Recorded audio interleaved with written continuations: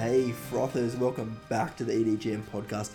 This week I'm chatting to Kobe about type 1 diabetes. Kobe is 10, you're going to love this story. We hear from Kobe, we also hear from his parents. His mum is an emergency nurse, his dad is an intensive care paramedic.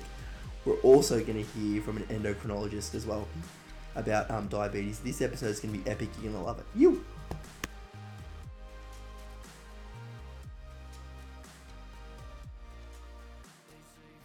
Yeah, I woke up Mum at night and I said, Mum, every time I close my eyes, I'm picturing ice because I'm so thirsty. Wow, every time I close my eyes I'm picturing ice. Yeah. Okay. Yeah, and it was at that point that I started to think maybe this is type 1. Okay. Yeah. Wow. So yes, and then we booked a GP appointment. Yeah. I was just going to say that there was one night, and we knew he was getting really thirsty, but there was one night he came in, he was in tears, and so I just cannot drink enough. You know, he was so thirsty. So I was like, oh, here we go.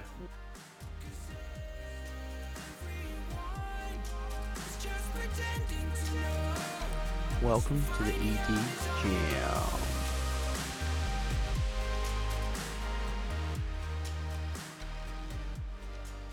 When I was recording this podcast, I wanted to hear from Kobe and obviously his parents because they were impacted heavily by Kobe's diagnosis with diabetes. I also thought it would be really good to chat with somebody who knew more about diabetes. And guess what? I actually got to chat with Kobe's doctor, which is Maria Craig. But I was so grateful that she took out of her time to come and talk on the podcast. Before we listen to Kobe's story, I thought it would be really helpful to listen to Maria's explanation of type 1 diabetes.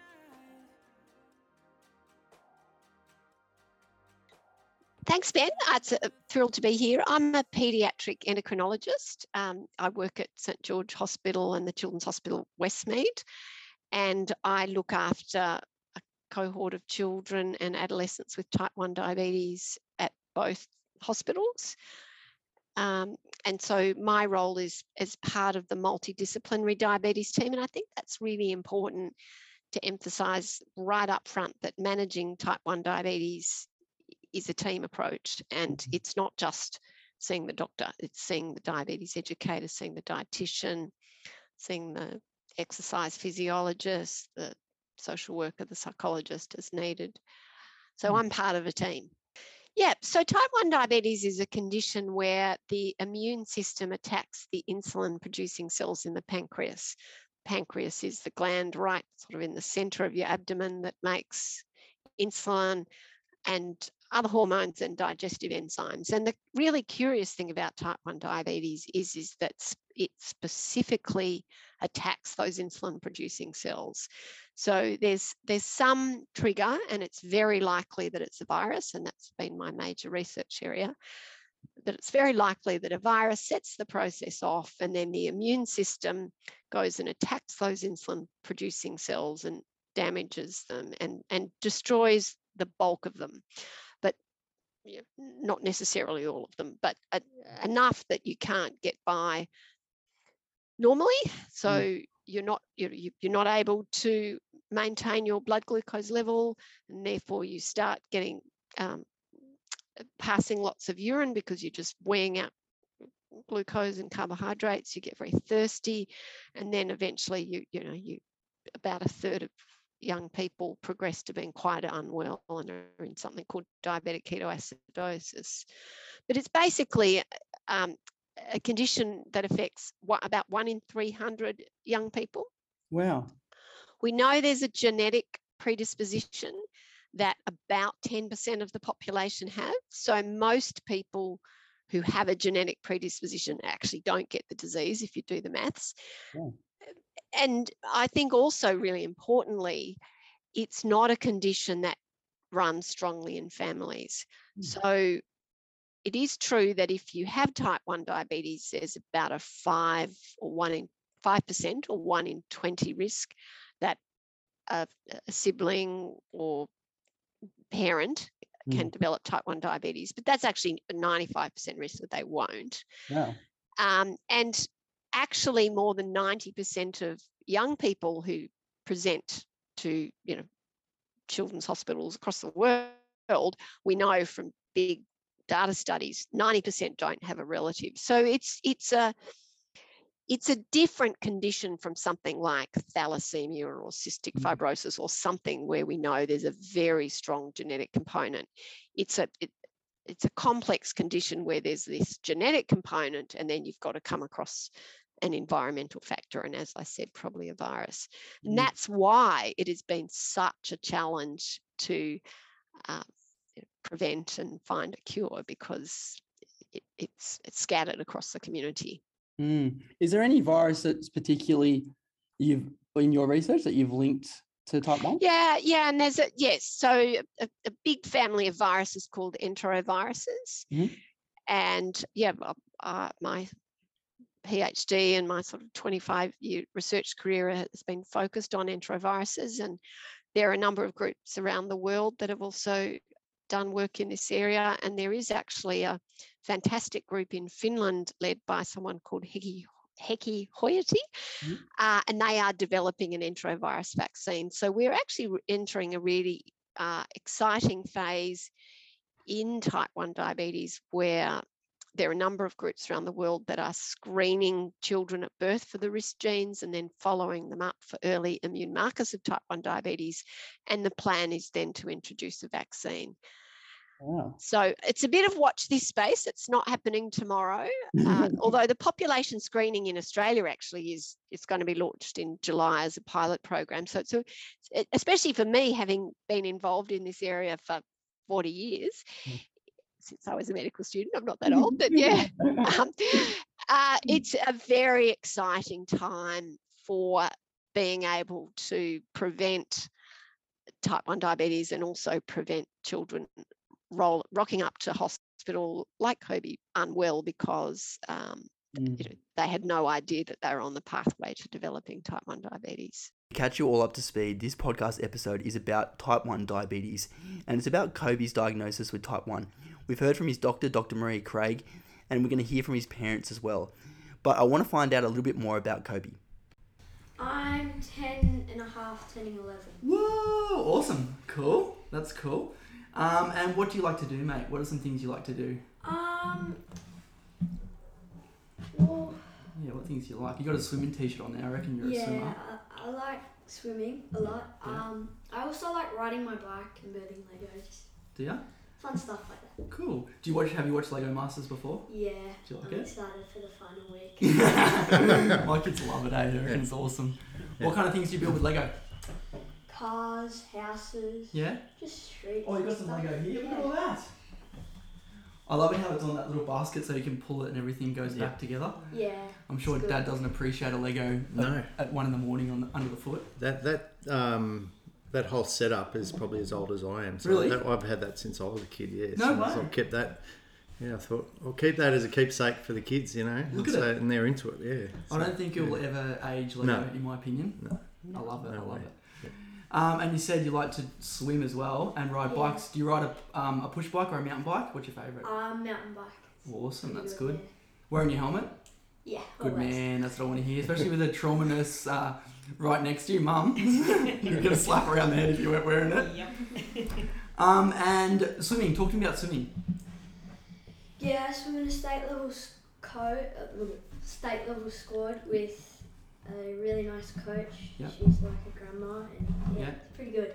What got you into swimming, mate? Why did you like swimming? My granddad, when he was about 40 or so, he held a world record for the 200 breaststroke. What? For his age, so yeah, and he coaches us a lot. And it's good. Wow, that must be amazing. Yeah. You've got other siblings? Yeah, so to Noah, the oldest, is 16, and Holly is 14. And you're the last one. Yeah. That's it. They sometimes say the last one's a little bit of trouble. Is that you? Yeah. There was a delay there, mate. I'm going to go with yes. So I want to know a little bit about your life and what's been happening over the last few years. Diagnosed with diabetes. So I'd like to know a little bit about how that happened from your point of view. If you could talk me through that. Yeah. However, from your story, bro. Yeah. So basically basically, what happened first is I noticed I was drinking a lot more and I was a lot more hungry and I was going to the toilet a lot more. And then Mum and Dad took me for a blood test, and after the blood test they said I have type 1, and then I went to the hospital and they checked my blood sugar level and it was about 30.5 or Whoa. something. It was really high. Yeah. And yeah, I felt sick and I was very skinny and small. Yep. But yeah, Wow. yeah, and then it just happened from there. Yeah, okay. And when you said that you went to the hospital, did you go to a hospital where Mum had worked before or a place that you felt familiar? I went to the Sydney Children's Hospital, Wow. which is, Yeah. I felt familiar there and Yeah, it was comfortable. cool. Have you ever heard of diabetes before that day? Have you ever heard of it? No, No. never. Okay. So Yep. I was pretty shocked when Mum and Dad said that. I was like, what's that? That must have been hard. What things make it hard for you? Or when you heard that, did you have people around you, Mum and Dad, or? Yep. Yeah, Mum and Dad were with me, so Yep. yeah, Okay. it was good. Yeah, that's cool. Yeah, I guess I'm stunned because it's so interesting to imagine it from a different perspective as a kid. So often myself or even your mum and dad have been in those situations where we're in the hospital and we're normally looking after someone like yourself. Yeah. So did you see any other kids there when you were at hospital? Yeah, I saw one of my friends. No way. Yeah, he's in a wheelchair. Okay. And so, yeah, he's a nice kid. That's good, mate. That's awesome. Kobe's diagnosis alone didn't just affect him, it also affected his mum and his dad. His mum being an emergency nurse and dad being an intensive care paramedic. Let's have a listen to how they took Kobe's diagnosis. Heartbreaking, but yeah, whole new journey, eh? Mm. Yeah. I think one of the things that kind of stood out was I think they actually expected that we would know No, what what's to going do. on. Yeah. And while we It's- had predicted the diagnosis already Mm. by the time we took him to the GP, we had never had to care for someone on a day-to-day basis with it. Yeah. We'd only seen the extremes. So that was tough, and Dave actually had to say that to the diabetes educator in the hospital, like, please treat us like you would everyone else, Not because just. we haven't had to do this Mm. before. Yeah, give us the A to Z of Yeah. management. You know. Not just a Yeah. abbreviated version. Yeah, Yeah. I've dealt with the super lows, unconscious, and the highs, but management day to day. No. Yeah, that's a new kettle of fish for us, and how to keep that going. Mm. Run me So- through when you guys first noticed difference with Kobe and what was happening. I think the main difference was increased urination, Yep. which we noticed both day and night. We were noticing. Sometimes it was like hard for him to get to the toilet quick enough, Yep. just because he was desperate a lot. And then we thought actually originally that it was a UTI. Okay. So he's in our clinician Already praise. toilet trained at this is 6. Absolutely. Yep. Ready to Yep, go. 6 Yep. years of age, year 1. Sorry to talk about this stuff going to the toilet, Yeah. mate, alright? You can hit us later, alright? But yeah, so we started thinking alternative ideas at this stage, maybe a UTI or something else. Yep. Turned out it wasn't that. Yep. And then we noticed he was a bit more listless, eating a lot and drinking a lot. Yep. And then in the last, and this probably progressed quite sort of insidiously for about a month Yes. actually. And then in the last week before, we did start to notice the keto breath. Okay. So you noticed him like going to the kitchen more to grab food and Yep. drink? Yes. Did he say I'm drinking more? No. Yes, Yeah. he did. Here we go. Yeah. And we already had the appointment Yeah. at that stage. You get Yeah, it. so we booked it for like an 8 o'clock Monday morning appointment, thinking we would fast him for bloods. Smart parents, I like it. Yep. Yep. And then- Can we do two things at once? Yeah. here? Absolutely. We're ready to go. Good Yeah. on you. Yeah. Yeah, okay. And then the GP called just after lunch that day and That's it. said, yeah, he's quite unwell and it is type 1, and off you scoot. He called you to tell you that it was type 1? He did. Where were you when you got the call? we were at home, and even though we knew that was what was coming, it was confronting, wasn't it? Yeah, and I sort of said, I feel like I've got a bunch of balloons, and we keep getting these little confirmations, and they just kept getting popped out. Wow. You know, so that's how it felt to me. Yeah. And yeah, going back to that Sunday before we went to the GPs, like Kobe's very energetic boy, likes to play and ride, and we were out the front with our neighbours as we would on a Sunday afternoon. Yeah. And he just wanted to sit on the chair with a blanket around him. Which is unusual for Yeah, you. very, very much. Yeah, Interesting. it's heartbreaking to see him like that, and knowing what may be coming. You know. Yeah. Yeah. And you still got, not being rude, but you, like we've just seen another kid walk in the house. Yeah. You've still got other kids to look after as well. Yeah. Yeah. Like, you know what I mean? Family life doesn't You stop, still right? got to get the washing in. Yeah. You still got to do the shopping. Yep. Yeah. Not being rude, but you still have other children that've got to go to sport and stuff. Yeah. Yeah, absolutely. Yeah. And that was tough, and it was a balance for quite a while actually, to try and ensure we were parenting them and addressing their needs, as well as doing what we had to do to keep Kobe alive, really. How did you tell Kobe? Did you tell him before when he got home from school, if you don't mind me asking? Or how did you wait to go to the GP? I think when we took him to the GP, we had said that we thought it was something called diabetes. Yeah. Yeah. Yeah. Yeah. From the beginning, we've always tried to be fairly open with our kids. I think that's probably one of the things that's been good about this, in that there's been no surprise. Yeah. And it's a journey for us all. It's not just, you know, we're here to support Cobes, even though it's his. Yeah. We all do it, you know. Yeah, you're stick together. Yeah. So I think that's what sort of helped us all to do it. So yeah. Is there any diabetes in the family? If you don't mind me asking? No. No. Interesting. Distant relatives, but no close relatives like that. Yeah. Yeah. Which might be why it took us a while to kind of put the pieces together. Yeah. I think. Yeah. If now, obviously, if any of the others had similar symptoms, we would go straight there. Yeah, but it's not the first thing on your on your hit list, is it? No You know what I mean? way. You don't go, No. oh, No. he's drinking a bit more water. Yeah. Like, I mean, this kid's swimming all the time. He's got other things going on. Like, Yeah, that's right. And that is the tricky thing with type 1, because the symptoms are so benign in and of themselves. Yes. It's only when they form a puzzle. yeah, Yep. Yeah. man, it takes a while for it to get to its full blown state. Yes. Okay, Yeah. interesting. Yeah. And going to the GP, I think you were at work that day. I took Kobe to the GP, and it wasn't our regular GP, but and he was lovely. But you know, I was sort of telling him the story, giving him the handover, so to speak, and I was like, "This is type 1 diabetes." I've just said it, you know. It's like this, the whole picture is what it is. It's like, wow, okay.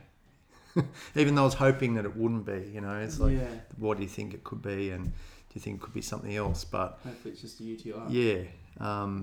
But the whole picture, it was classic signs. You know, he's drinking a lot of water. He can't stop urinating. He's so hungry, but he's losing weight. You know, all those things. Yeah.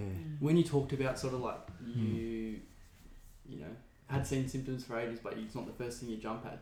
Did your clinician head talk to you and say, oh, what, you know, that what if or why didn't I? I'm just always interested, because I know working with you previously, you're such a it's so easy for us as clinicians to have our clinician hat on.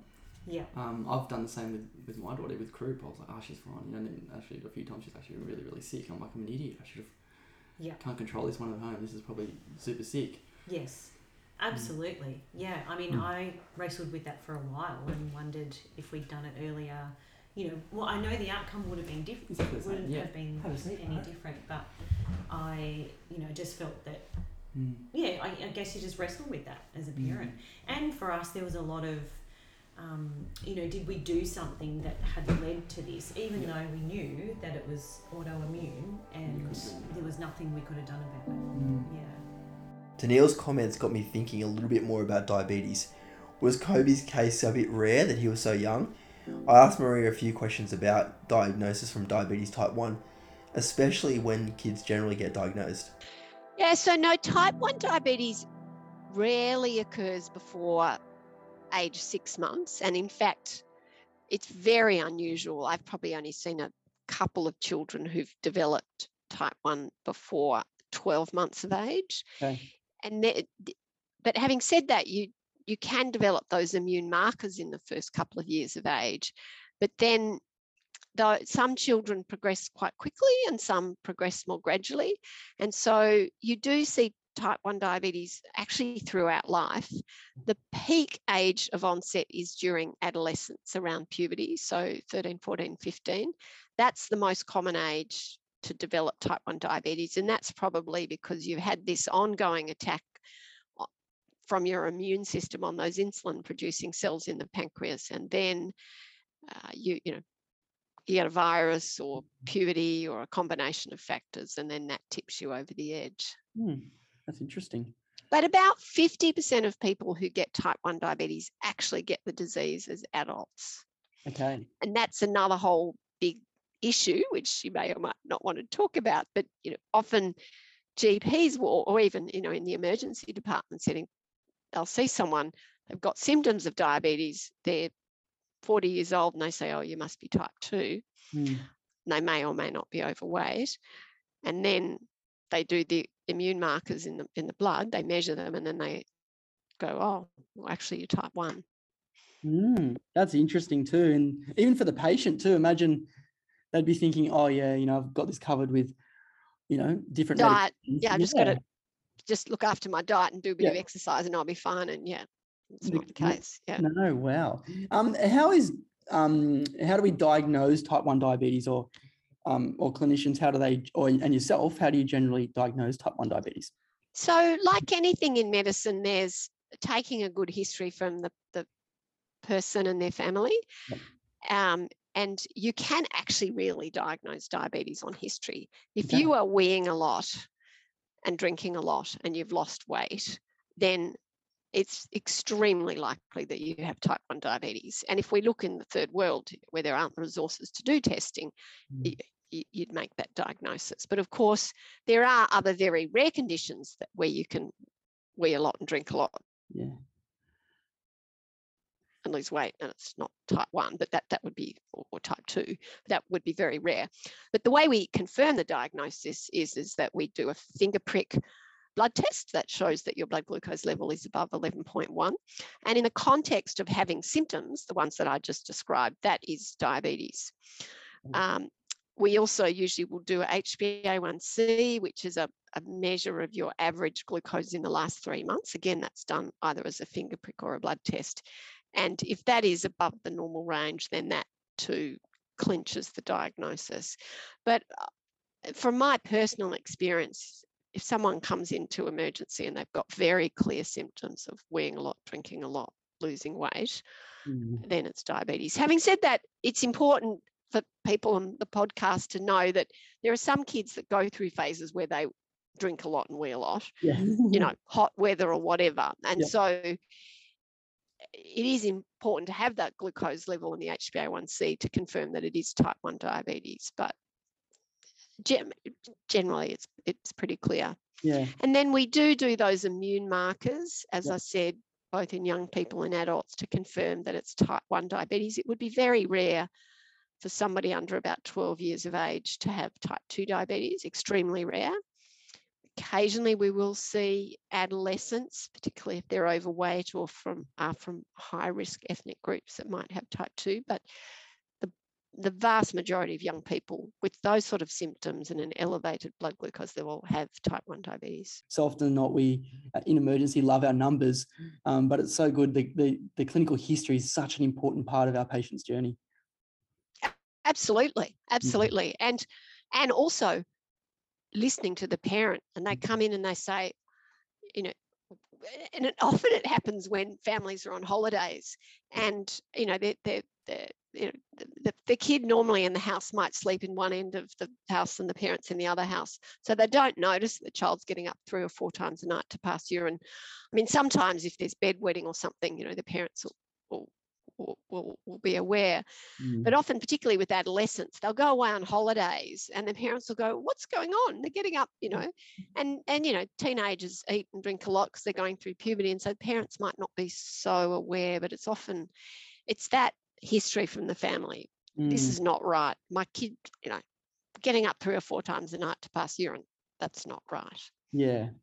Kobe mentioned that, which was quite interesting when I was chatting with him about, he was dreaming about being thirsty and about ice because he was so thirsty. Oh gosh. Yeah, I've and not heard that before, but that was that's really interesting, isn't it? Yeah. He goes, Dad, I'm dreaming about ice because I'm just so thirsty. And I was like, wow, I've never heard of that before. So I was no, but to be honest with you, nor have I, but that's But I mean, I guess it's just, his brain is going, I know I'm thirsty.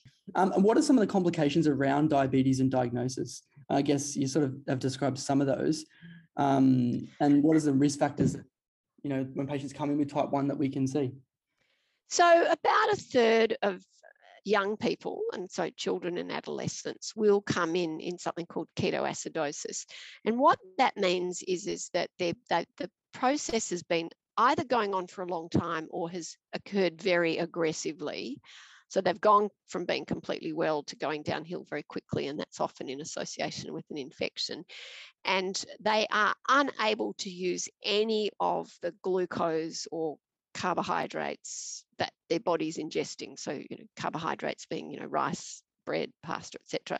And so because they're not, their body's shut off insulin. And so what happens is that because they're not getting any energy from, because glucose is your essential fuel for energy, their body is desperate to use an alternative source of fuel for their brain and their muscle. And what the body does is it makes these things called ketones. And of course, people probably know about ketones from keto diets and whatever, and their diets, where people don't eat any carbohydrate. And that's what the body does. If you're not consuming any carbohydrate, it needs to find an alternative fuel source. But in the setting of developing diabetes, people are often consuming lots of carbohydrates. They're drinking soft drink, they're eating, but it's just all getting weed out because they're not making any insulin. And so the byproduct of that process is the ketones. And if that goes on, particularly for more than a day or two, then they make acid in their blood. And that's where the term diabetic ketoacidosis comes from. And those children young people will come into hospital. They'll be extremely lethargic. They'll have a rapid heart rate. They'll be very dehydrated and often very unwell, and sometimes end up in intensive care, sometimes need to be shipped to one of the children's hospitals. And very rarely that can also then lead to something called cerebral edema or brain swelling. Fortunately, we don't see, as I said, it's about a third of children, but it varies. Fortunately, we don't see any of the really severe end of the spectrum in Australia.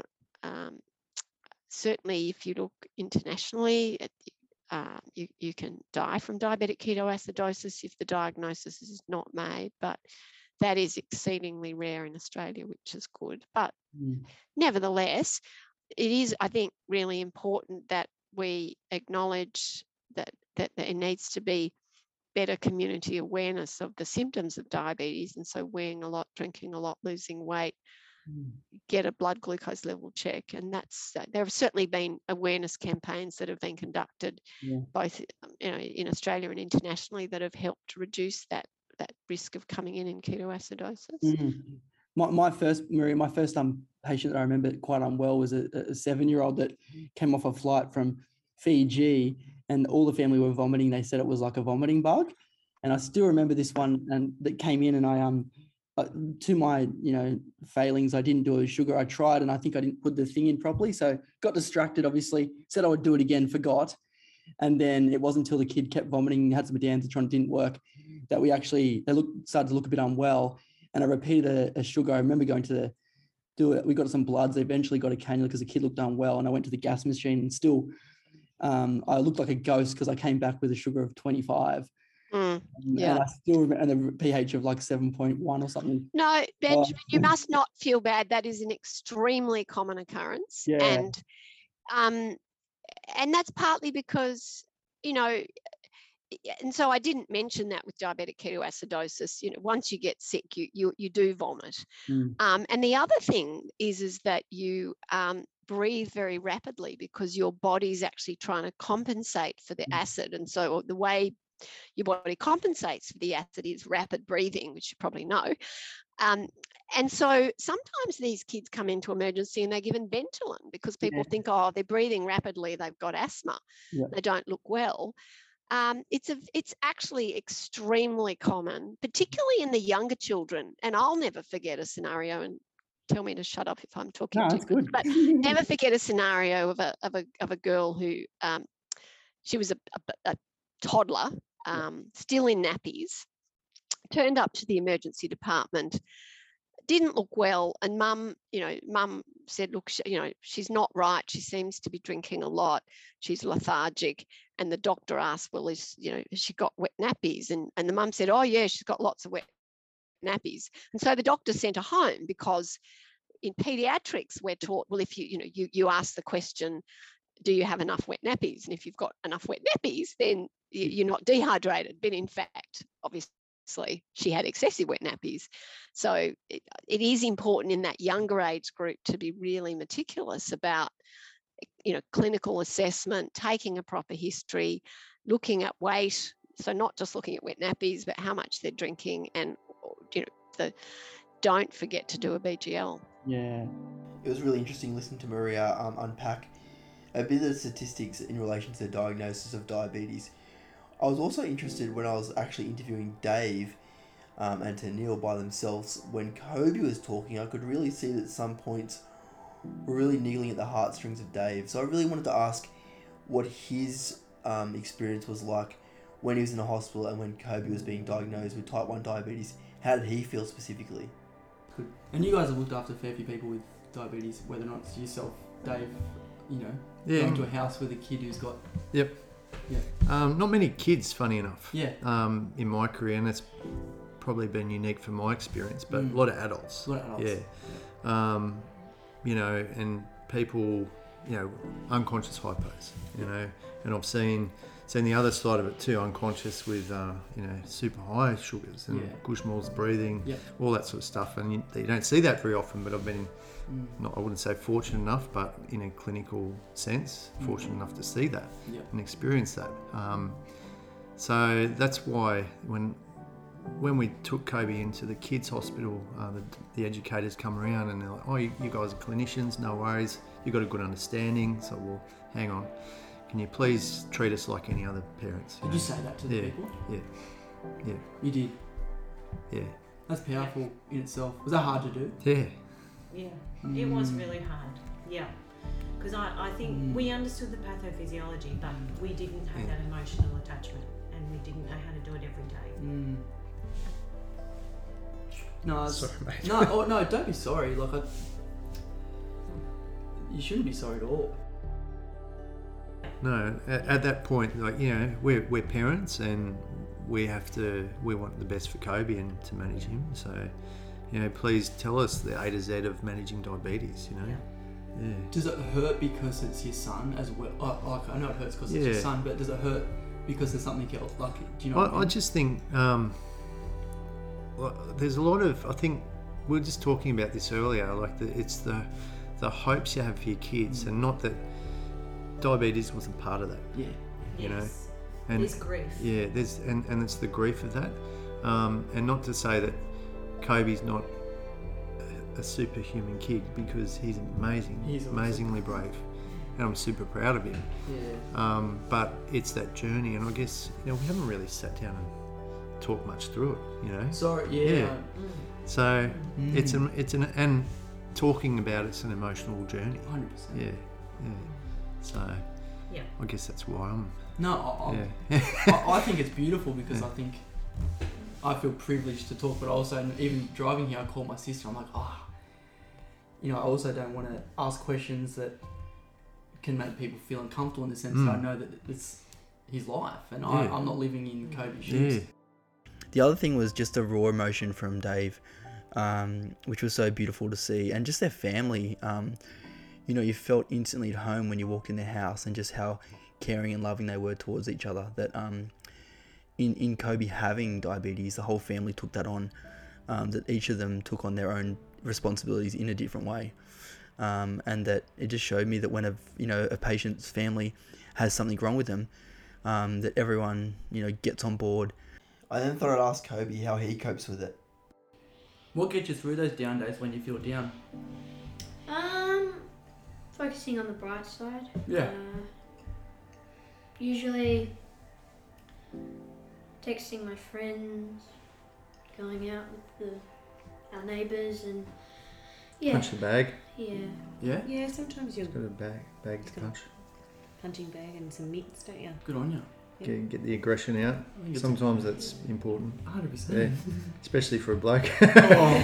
And yeah, it's because sometimes it's just, it's like I hate this, and really hate it, but that's good to do, hey? I'd say 98% of the time he's really optimistic, but you've had tough times, haven't you? Have you always been a positive kid? Have you always been a positive? Always. Always very positive. resilient, very positive, kind of just that brightness, really, aren't you, mate? Wakes up with a smile. Yeah, always. Always has done. It's hard when you have your bad days when you're like that. I'm someone who's pretty similar to you, mate. And it's hard because people always expect you to be the happy, funny person. Yeah. When you have the bad days, it's tough. It is tough, isn't it? Yeah. Once, actually, that was funny. He got off the bus one day. I can't remember why. I was like, "Are you alright?" He's like, "No, diabetes is shit." That's what he said. Yeah, I remember walking up the And hill. it was about 6. It was like a few months after diagnosis. Yeah. And I was like, "Yep, couldn't argue."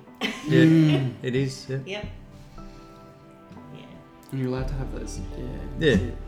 raw emotions, I think. Yeah. Because if you don't express them, then you just bottle them up and then you get Yeah. That's right. more angry down the track and you can actually address it.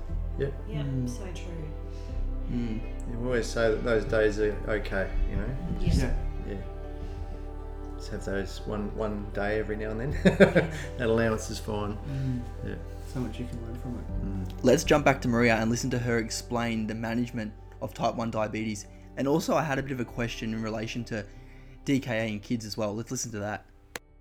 So I'm the editor of the International Pediatric Diabetes Guidelines, and they have been collated with expertise, like super experts from around the world, including a woman called Nicole, a doctor, emergency physician an ICU person called Nicole Glasser.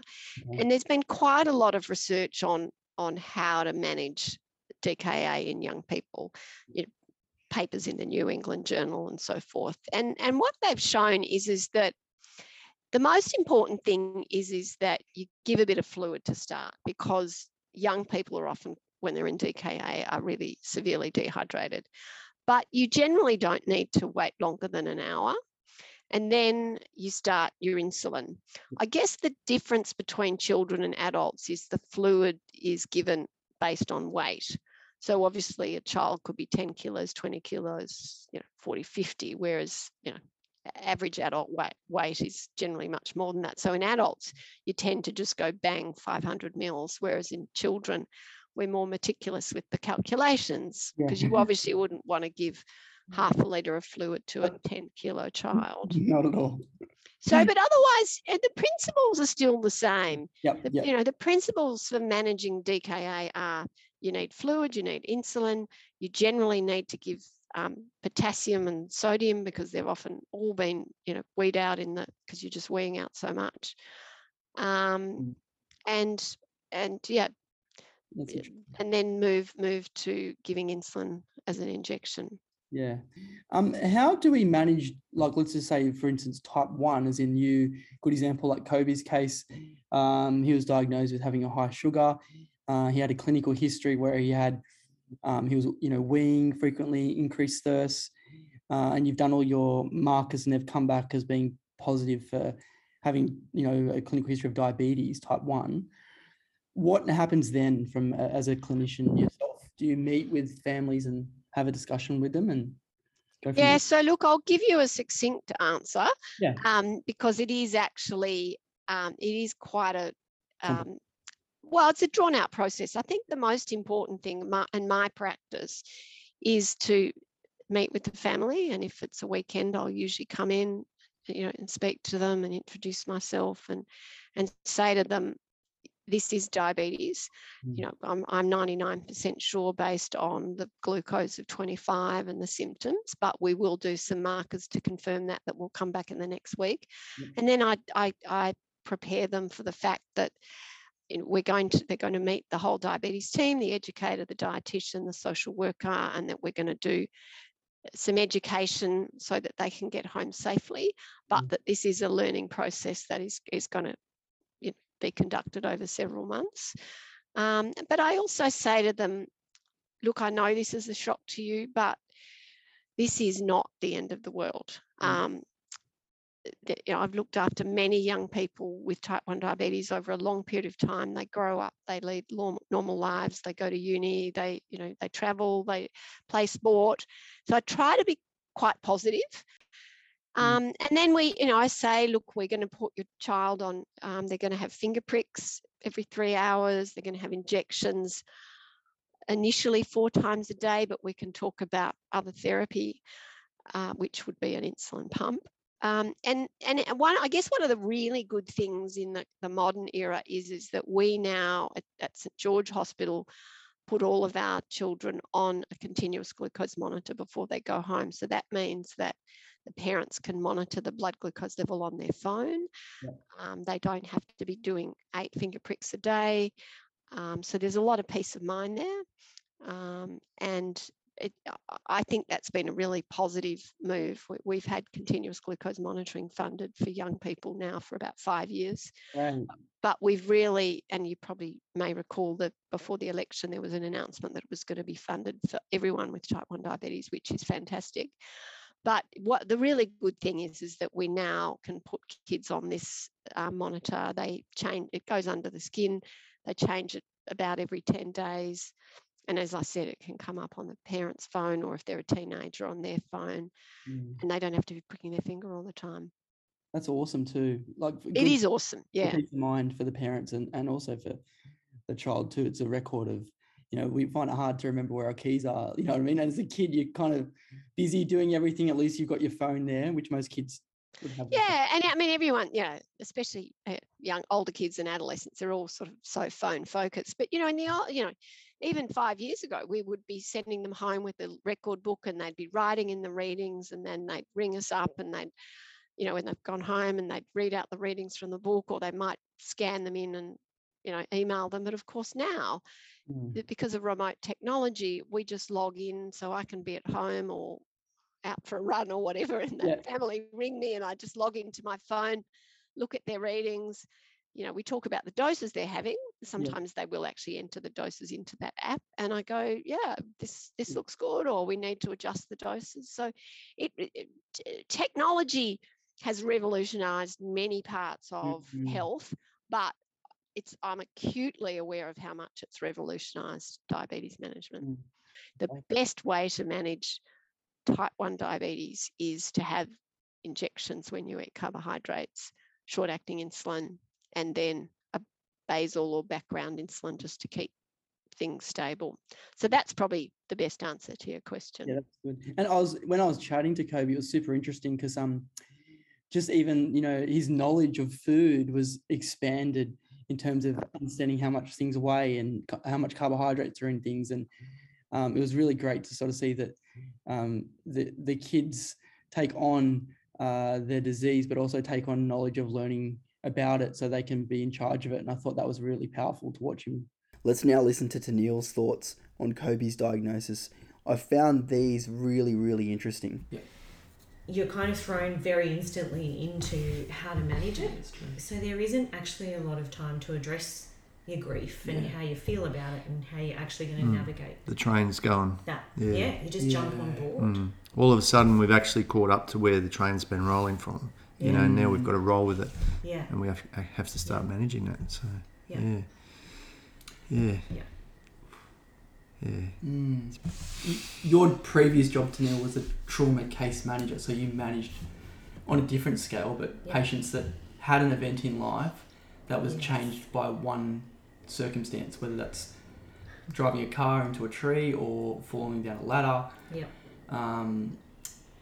And that was, you've had all those conversations with patients. Yeah. Yes. Absolutely. Yeah. And like that link that you've made there is really interesting, and it's definitely different being on the other side, I think. Yeah. Yeah, because you can see, like, there's a process, I guess, for type 1, and it's probably the same for other diagnoses in the kids' hospital there, Yeah. you know, and would be in the adults' hospital. The education team, you know, it might be the stroke team or whatever. Those people come in, they've got a job to do. And you can see the process. Oh, we've got to tick this box and tick that box. So it's right. Well, and being on the other side of that, well, I don't want this to be a process because this is our life now. You know? So yeah, taking that into your clinical practice is good. It's good. It was actually really nice to go through it in that sense. Yes. Because it adds to your clinical practice. Yeah. Yeah. So there's positives in it as well, like lots of positives, and we met some beautiful people along the way too. Yeah. What does life look like now with what's changed? Obviously, as you said before, the train's rolling. Yeah. You know, you've all got to jump on board. Yep. All the kids have got to get on board that this is what's happening and this is life. Yeah. As well as Mr. Champion over here to my left, who's got to make the changes himself. Yeah. What does it look like now? Complicated? Yeah. There's a few more steps to just leaving the house. Yeah. Or just going to bed at night time, right? Yeah. And meals. Yeah. So, and you'll notice in our house, like, we don't leave diabetes stuff out. Yeah. We make diabetes try and fit our life. Yeah, cool. So we've tried to do that. Technology makes life a lot easier. Yeah, cool. So Kobe, we can see his sugar. That's while he's at school. Yeah, while he's at school and during the night. But however, when he was first diagnosed, we didn't have that technology available. So it's like, I remember asking the question. We had to get up at 3:00 in the morning to do finger stick, to do his. 3 in the morning. And that's every night. So if he doesn't have, that BGL monitor on, it's a 3 a.m. wake up. Okay. And I remember asking, how long do we have to do this for? So, well, that's it. You have to. That's just the way it is. Yeah, and that's just to prevent the hypo. I thought it was going to be just for a month, so we could collect data to see what his sugars were doing. Just management. It's just management. Yeah. And I'll add on the podcast management of diabetes type 1 stuff for people that are listening. Yeah. Is there anything you want to add? Just, I guess on the back of that, I would say that it's relentless. Diabetes, type 1 diabetes doesn't take a break. Yep. I think we've kind of been caught up with people who are intending to do good, saying, is it under control now? But it never really is under control. Yeah. And there's hundreds of decisions you're making throughout the day and night. We haven't slept a full night since he's been diagnosed because we're either checking sugars or treating highs or lows. So I guess, it's relentless. Last night, for example, I didn't go to bed till about 12:30, 1:45, because he was sitting high.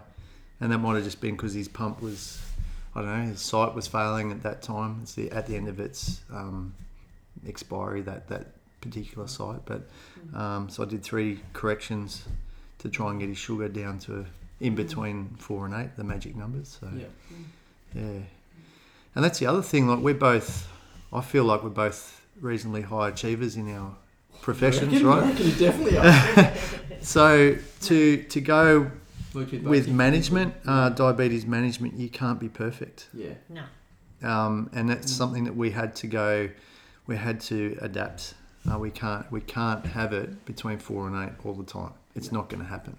So we just have to accept. Sometimes that's okay. And we're just doing our best. Yeah, I drove up your driveway and I was like, I need to make sure I finish on a positive note. But in the same token, I don't think, to my naivety, when I came up here, so well and easy, I'm such a positive person, but it's not, I don't wake up at, do you know what I mean? Yeah. And I think for people listening, there's so many people that wake up and don't have to do that stuff, but take it for granted, complain about, complain that they only got 8 hours sleep instead of, 8 instead of 10. Not realising that there's kids out there that live with a range of different diseases or different conditions that affect them living day to day. Yeah, that's right. I'm sure we'd love to throw it to someone else, Absolutely. throw the ball, pass the ball, and it's right, cut out pass and not receive something. But, Yeah, that's true. I think you're a brave kid. So a quick recap. Kobe, age 6, had progressive symptoms of polyuria. He also had increased thirst. Kobe saw his GP with his parents and he was diagnosed with type 1 diabetes. He went to the Sydney Kids Hospital and spent a 3-night admission with diabetes there. Once he was discharged, he had some life-changing things that were going to occur. What was he going to do in relation to food? What was he going to do in relation to school? What was he going to do with his friends? What was he going to do when he was really, really hungry and just wanted to binge eat? So I asked Kobe a few questions and really wanted to find out how his diagnosis with diabetes type 1 had changed his life personally. So here goes. Now we're going to fast forward a little bit. Yeah. What happened after that, mate? When you've gone home and you're back at home, what types of things did you have to do that were different to before you went into hospital? Well, basically, I remember saying to Mum and Dad, will I be able to go home and just grab something and eat it? And they said no, that's going to change. So that was something that changed a lot, and it was hard to jab myself every time I had to eat something or wanted to eat something. But yeah. What did you like to eat? What do you like to eat? What did you go for? What would be if we had a full fridge and you ate something, what would be something that you would have eaten? Probably a yogurt. Oh, that's pretty good, mate. I would have chosen something else. Gee, you're a pretty good kid. I would have gone for something a little bit different, but that's awesome. A yogurt, cool. All right. I know you're poisoned now, okay? It's yogurts. All right. Well, sorry to digress, that was funny. Okay, so, and you had to obviously inject yourself with a needle, which you never would have done before. Yeah, It was quite different. I didn't like it. No. It sucked. Yeah. Yeah. Did it hurt? Yeah, some of them, it was a sting. So it sting. was like a sudden sting, and it was just there. Yep. Just kind of started noticing it a lot more. Yep. At school, what about at school when you're at school with food and trying to work out your sugars at school? That was hard. Every time at lunch, I would have to stick my finger, and I would also have to give an injection, and it wasted a lot of time when I just wanted to run out and play. 100%? Yeah. What am I doing this for when I've got the playground to play at? Yeah, so that was something that was really hard for me. Did any of your friends ever ask you questions about why you're doing that? Yeah, they still do actually. Do they? They ask a lot of questions like, why do you have to do it? What do you do? Yep. What's it look like? Does it hurt? Does it this? Does it that? Yeah, stuff like that. I'm sure you'd have a lot of good responses. Yeah. I reckon you would now. You're a genius, mate. You probably take over my job and go to the hospital and do it for everyone else. Yeah. Oh, that's cool. And since that, you're a state swimmer. So in all those years, you've been spending a fair bit of time in the pool. You'll be using a lot of energy, and you'd need a lot of food to keep your body where it's at. Yeah. Yep. Awesome. What do you want to be when you get older? What are some things you'd like to do when you get older? Well, for my job, I would like to be a tradie. Yeah? And I would also like to be an Olympian swimmer. Awesome. I'm sure we're going to see you on the TV, mate. That's good. If you had a friend that had diabetes and they were diagnosed, let's say one of your friends that you play with down the park had to go to hospital and they got diagnosed with diabetes, what would you tell them? There would be a lot of things I would tell them. Yeah. Probably it becomes easier. Okay. It's not that hard. Like, you get used to it. It's kind of just an extra thing, really. Yeah. That's good. Yeah. Have you had many experiences like that now since that episode? Yeah. Yep.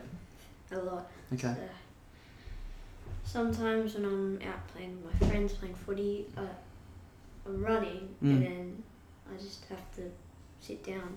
Okay. Yeah, so... Are you more prepared now that you've got diabetes in terms of like sport and activity and understanding stuff? So usually when I'm out playing footy, I'll carry my phone and a hypo treatment. Yep. And then with swimming, I have a hypo kit in my bag, just a container of lollies. Yeah. And then so usually I just take that out, put it with my gear bag, and Yeah. Awesome. It's really cool. It's good. Mm. Seems like you're pretty organised, mate. I think I need you around, mate. I asked Maria, how does she tell parents and families that their kids have been diagnosed with type 1 diabetes? Give them the basics, reassure them. Why did this happen? It's not your fault. You've not done anything wrong. It's probably a virus. Final questions are, what are some of the misconceptions around diabetes? Well, I think the main thing is type 1 versus type 2. And I have heard 1 trillion times parents being so frustrated where they feel like they're blamed, whether it's the grandparents or whoever, their child got diabetes because it's what you fed them or you did something wrong.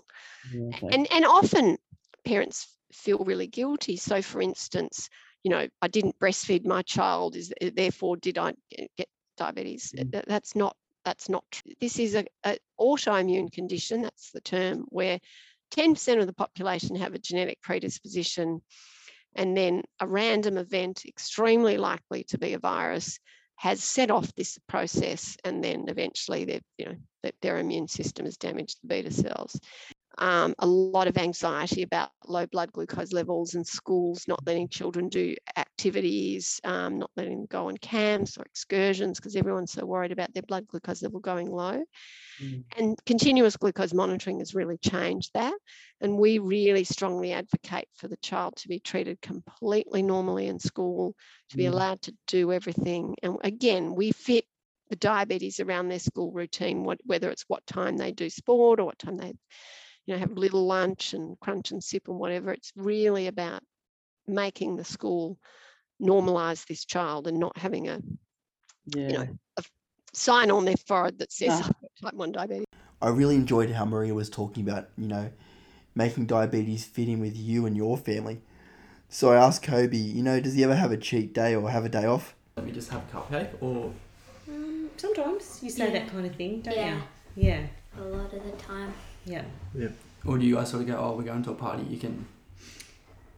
We try we try to I'll join you on the last bit of cake, Cones. Get into it. Thank you very much. Can I have a bit of your insulin too while I'm here? Yeah, might need it. I need more than a bowl of Cones. Yeah. Sometimes, we try to plan. Yeah. But sometimes you just can't. Like the other day, got out of the pool and someone was moving squads, so the parents had cupcakes and they just got cupcakes. So he just would have missed out if he'd gone and fetched his pump out of his bag. Yeah, and that put day it I up was on like, a man, bolus and- we should be pre-bolusing all this, but we just wanted him to eat it with the rest of them. just be. Chase the sugars. Like they're all just, here, have one. Yeah. So go for it. Yeah. So we'll fix it later. We just have to, allow them to go. Yeah. Are other parents aware of it? Like, are other parents, do you find that's hard as a parent that sometimes you're like, oh, gee, could you give it 5 seconds? Or do you think it's more people don't think about it? I think I didn't think about it, so I don't expect others to think about it. Yeah. Although, there are times when it'll be like, man, just 5 minute head start would be good. Yeah. But because he's had it since he was 6, and he's gone through school with the same friends, a lot of his good friends' parents now are onto stuff. Like I've got friends that will text me, this is what I'm putting out for afternoon tea if the boys want food or... Yeah, they're great. So, it's better now. Yeah. It is hard though, in terms of planning. Yeah. What would you like other people that listen, like doctors or nurses or maybe other people to know about diabetes? That it doesn't stop you. You can do whatever you want to do. It's just you might have to do a couple of different things. Wow. I think I need that on a t-shirt. Yeah. I think I could learn a lot from you, mate. I already am. Cool. Something good. Yeah. That's true. I think you're a brave kid. And, I've definitely come here and I've learnt so much. I'll probably have a cry on the way home. But I'm grateful that I got to meet you because I'm guarantee you, I'd love to see you swim in the Olympics and making everyone proud of your family. No matter what you achieve, you've achieved it a lot already. Yeah. Yeah. Cool. Absolutely. It was very interesting in reflection listening to this podcast, listening to every time that Kobe responded to a question. When I asked him, was it bad or hard, he would just say it's different. And I realized that Kobe is so resilient. Instead of saying it was horrible or bad, he would just say it's different. It just showed me his resilience, his ability to see the positive things in life, and his ability amongst trials to find the good things. He is truly an exceptional kid and someone we can learn a lot about. I was also really excited, even to listen to Maria talk about diabetes. You can tell she really, really, really loves it. So I just wanted to ask her the question, does she actually like it? I sometimes ask people like personal questions like, do you love what you do? But I can just tell by you talking about this stuff and doing a PhD, and it's something that you really find interesting. And you have I do. And also, you do get very attached to, obviously I'm a mother, but you do feel like you've got this big family of young people, and, especially, I saw a boy on Wednesday who was diagnosed, as a toddler, and he's now finished school. You follow that, you see these children every 3 months, and you watch them grow up, and you watch them, win their golf tournaments or go overseas or whatever. And so you do feel like you're on this journey with them. And I think the thing that to finish is that we are so lucky with the health system in Australia that we do, insulin's affordable, CGM, continuous glucose monitoring, is paid for. Families get the carer allowance and a healthcare card until the young person turns 16. There is such enormous support for managing type 1 diabetes in Australia. I mean, we could do more, but it's really fabulous. Great to appreciate what we have as well. Yeah. Thank you so much for your time. My pleasure. Appreciate it. Any resources out there for people that have diabetes that you recommend for any parents out there, or is it JDRF, the Juvenile Diabetes Research Foundation, are really good. Yep. And just gathering your support people, I think. Like, we're on a Facebook page with other carers of type 1s. Yep. And our own support people, because it is a journey. It's tough. Yeah. Yeah, and other type 1s you meet, like I know there's a couple of Ambos that I know that are type 1. Yeah. And it's like, it's just, I don't have a bit of a kindred spirit there, sort of, you get, I don't have it, but I understand what it's like for Kobe most of the time. So have that connection. Absolutely. Okay. How did you do very well? Yeah, mate, very articulate. Awesome. I'd like to say thanks to everyone who came on the podcast, especially you, Kobe. You're an absolute legend. Thank you to Neil and Dave, and also thank you to Maria Craig. This podcast wouldn't be, able to run if people didn't give up their time. So thank you so much. Any advice on EDGM should not be taken over your local medical practitioner. And that's a wrap for another episode. You can follow me on Instagram at EDGM_podcast. You can find all the episodes on all your streaming services, iTunes, Spotify, and all the others. So please share it with your friends, family, anyone else. I really appreciate everyone who listens to it and your feedback. I'd love to hear from you. Have a great day. Bye.